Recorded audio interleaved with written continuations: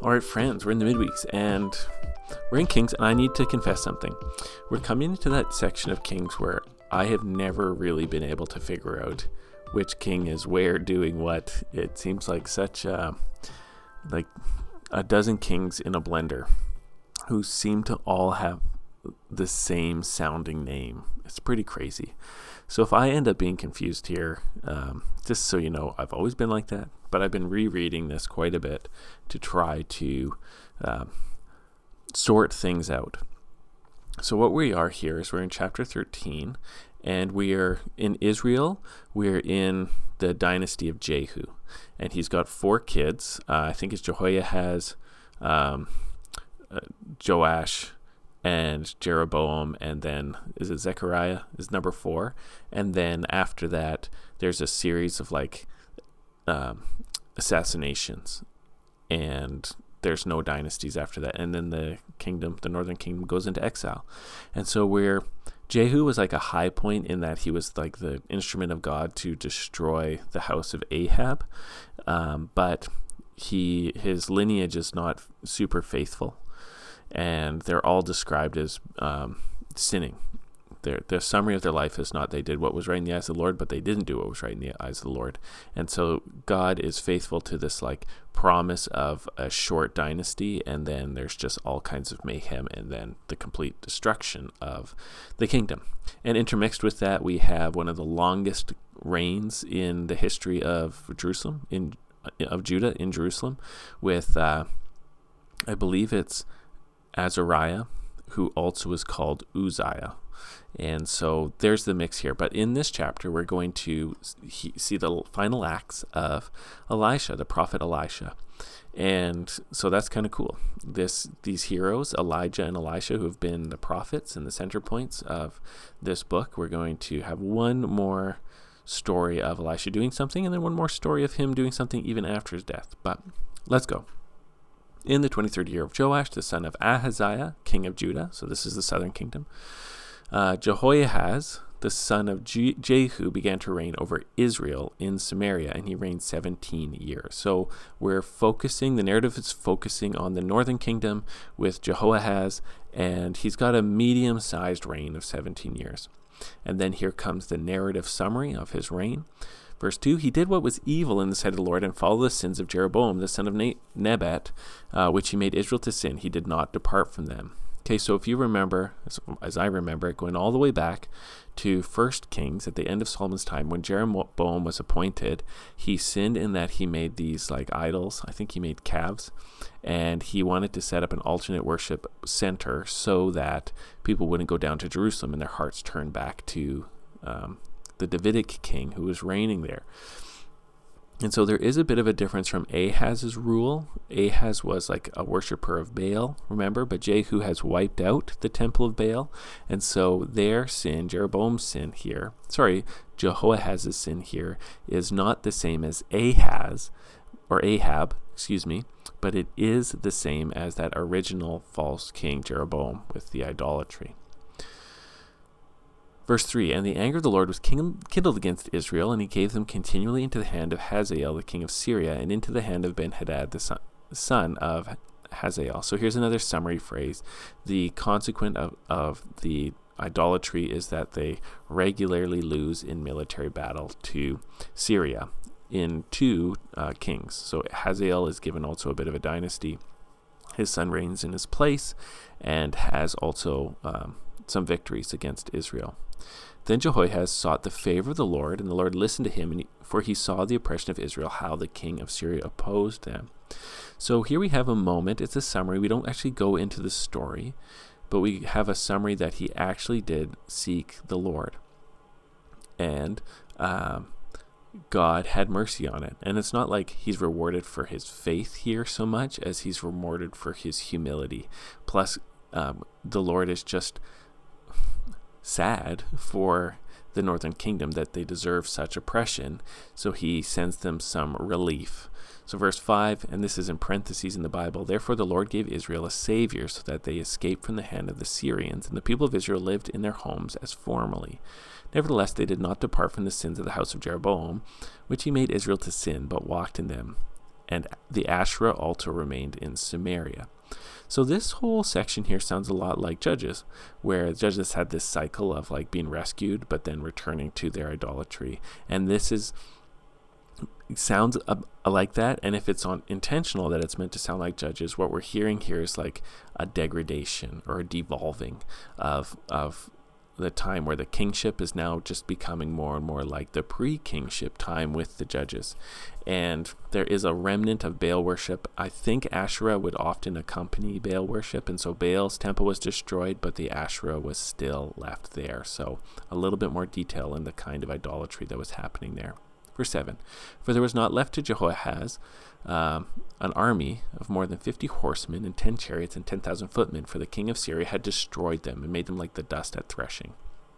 So he just beaten the powder out of them, and their army is just so small, which again is another sign of the decline of the northern kingdom. It can't even sustain an army anymore.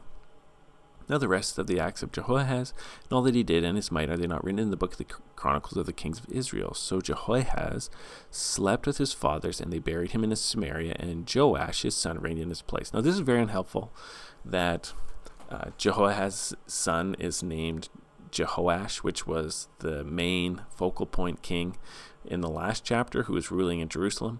And so this is just one of these accidents of history, they call it, but it does make reading the story a little bit more complicated to have two people named the same first name. All right, verse 10. In the 37th year of Joash the king of Judah, Jehoash the son of Jehoahaz began to reign in Israel, over Israel in Samaria, and he reigned 16 years. Now, this is interesting because both of these guys even have like two variants of their names, Joash and Jehoash, and so they're both called that in different ways at different times within the book. So again, also confusing, but here we have these two kings with the same names, one ruling in the northern kingdom and one ruling in the southern kingdom. Verse 11, he also did what was evil in the sight of the Lord. He did not depart from all the sins of Jeroboam, the son of Nebat, which he made Israel to sin, but walked in them. Now the rest of the acts of Joash and all that he did, and the might with which he fought against Amaziah, the king of Judah, are they not written in the book of the Chronicles of the kings of Israel? So Joash slept with his fathers, and Jeroboam sat on the throne, and Joash was buried in Samaria with the kings of Israel. Now this is a very strange, to me, little moment in the king's narrative, because we have the summary of Joash's reign here, but then when we go look in the next section at the life of Elisha, Joash is still alive. So we have this interesting time break where you have this succession of kings from Jehu to Jehoahaz to Jehoash, and Jehoash dies, and we have Jeroboam named as his successor, but now we're going to stop and kind of go back in time as the narrative refocuses on Elisha as the main character and not on the kings of the northern kingdom. And so this can throw you off a little bit because it's not a total sequence of time here. We're going to travel back in time in verse 14 when we pick up with Elisha. Now when Elisha had fallen sick with the illness of which he was to die, Joash the king of Israel went down to him and wept before him, crying, my father, the chariots of Israel and its horsemen. Okay, so we've gone back in time to when Joash is still alive, and he is now seeing that with Elisha dying. We're not told a lot about Elisha's interactions with these kings, pretty much nothing, but when he's dying, Joash believes that he's kind of losing his last resort for the defense of his country. So, oh man, we've got no chariots, we've got no horsemen, and you're dying, so we're in real trouble. Verse 15, then Elisha said to him, take a bow and arrows. And so he took a bow and arrows. Then he said to the king of Israel, draw the bow, and he drew it. And Elisha laid his hand on the king's hand, and he said, open the window eastward. And he opened it. Then Elisha said, shoot, and he shot. And he said, the Lord's arrow for victory, and the arrow for the victory over Syria. For you shall fight the Syrians in Aphek until you've made an end of them. And then he said, take the arrows. And he took them, and he said to the king of Israel, strike the ground with them. And he struck the ground 3 times. And the man of God was angry with him and said, you should have struck 5 or 6 times. Then you would have struck down Syria until you'd made end of it, but now you will strike them only 3 times. So Elisha died, and they buried him. Okay, so here's this last scene, and this is interesting because the story really slows down. You're not getting, 17 years summarized in a paragraph. You have this incident of the king going to Elisha, and Elisha makes him act out this prophetic picture of taking his bow, which is a weapon of war, firing it to the east, firing it to the east. I don't know if that matters. It might be like the direction the Syrians are coming, or it might just be the direction of the sunrise, or it might be nothing. But he does this symbolic act, and then he's told to strike the ground with it. And for some reason, he only does it a couple times, and this really displeases God and the prophet.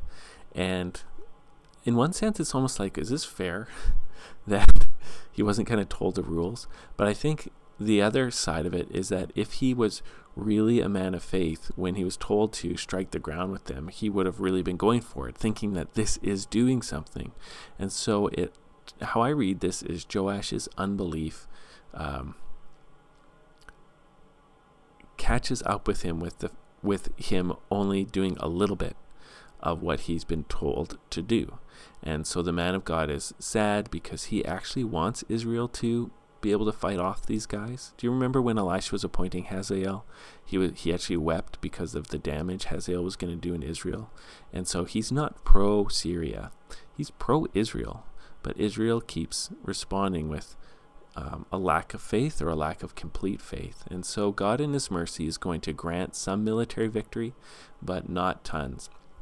And I guess we can all learn, like, if you're living with a prophet, it's good to bring your best faith and maybe clarify what the prophet wants from you. Not in unbelief, but in belief. Okay, so Elisha dies. This is verse 20, second half of the verse. Now bands of Moabites used to invade the land in the spring of the year. And as the man was being buried, behold, a marauding band was seen, and the man was thrown onto the grave of Elisha. And as soon as the man touched the bones of Elisha, he revived and stood on his feet. So very interestingly, remember, Elijah and Elisha both have these like raising from the dead stories where they would lay themselves out on these boys. Now, God, probably to fulfill that number of the double miracles, works one more miracle on behalf of Elisha, even after he's died. There's this scene, these guys are coming, they're having a funeral, they see marauders, they get scared, they're going to quickly do this funeral, they just chuck the guy into a grave, and boom, and then suddenly resurrection power comes to him, and he's brought back from the dead. And I don't know if this is just a cool story. I don't know if God wanted to sort of show that Elijah went to heaven and didn't taste death, and Elisha wasn't a worse prophet because he did taste death, and wanted to honor him as a life-giving miracle person even in death. Obviously there's some kind of foreshadowing of Christ here, where even in death Jesus brings life, and God is such a life-giving God that even when his prophet is dead, God can still use him to bring life even through his death. So probably that's a big part of it. God's just wanting to keep using his Old Testament to point to his son. Hey, my son's the prophet that even when he dies, if you touch him by faith, so to speak, you can come back from the dead. But that's the last we hear of Elisha. He's passed away, and even in his death, he works a miracle. After his death, he works a miracle, but that's the last we're going to hear of him. Verse 22, and we'll finish off this chapter. Now Hazael the king of Syria oppressed Israel all the days of Jehoahaz. Okay, so we're now transitioning from the focus being on Elisha back to Hazael, and even back to Hazael pre-Joash. But the Lord was gracious to them and had compassion on them, and he turned towards them because of the covenant, his covenant with Abraham, Isaac, and Jacob, and would not destroy them, nor has he cast them from his presence until now. When Hazael, king of Syria, died, Ben-Hadad, his son, became king in his place. Then Jehoash, the son of Jehoahaz, took again from Ben-Hadad, the son of Hazael, the cities that he had taken from Jehoahaz's father in war. 3 times Joash defeated him and recovered the cities of Israel. Okay, so this little vignette here that goes through Hazael and his son Ben-Hadad fulfills the word of Elisha by recounting what was done with these 3 military victories. Joash used them to regain some cities that Hazael had taken from Israel. So it's not a complete wiping out of Syria, but it is a successful campaign. But we also have 2 little things of note. Number 1, again, we see that this success, or this like ability to offer up some resistance to Syria, isn't because God is overwhelmingly pleased with these kings, but is because he's remembering his covenant with Abraham, Isaac, and Jacob. So he's just acting in mercy here. And it's interesting because it's not because of the promise to David. Remember, usually in the southern kingdom, where it talks about God being merciful to kings who didn't deserve it, it's because he remembers his promise to David. But here, he's not remembering his promise to David, but he is remembering his promises to Abraham, Isaac, and Jacob, and he's dealing with the northern kingdom very patiently and offering them rescuers for the sake of what he promised the patriarchs. But there's also this interesting little line where it says, nor has he cast them out from his presence until now. And this is an interesting little take. Like, people argue about, does that mean that this passage was written before the northern kingdom fell? Because as we're going to find out in the next few chapters, the northern kingdom is going to fall and they will be cast out. But so it is a little sign, like a reminder, that the prophets who wrote this entire book are using words that historians, or probably historian prophets, were writing before then. And so this little line would remind you there was a time when God bore with them up till now, which is not now today, of course, but now back then. But it's also just this good reminder that, like, whenever you see the until nows, these things are kind of preserving the tradition of coming back to the text. Or I don't even want to use the word tradition, but the prophets have not erased the evidence of previous prophets writing in this book. Maybe that's all I'll say. There was a final prophet who worked this whole story together after the exile of the southern kingdom had happened. But he used material that previous prophets had written, and a previous prophet had said, until now, in the book. And so he kept it there as just like a sign of how he was working his inspired text. And I'm not saying that anything is less inspired because of this. As I understand it, you just have generations of prophets reworking material that previous prophets had written, and they aren't shy or embarrassed to have the writings of previous prophets preserved in their final work. That's how I understand what's going on here. All right, we're done this chapter. It's a bit of a longer one. Thanks for bearing with me. Next time, we're going to be in chapter 14, and we are going to keep going on with this like hurly-burly back and forth with these kings. Be blessed, Church of God.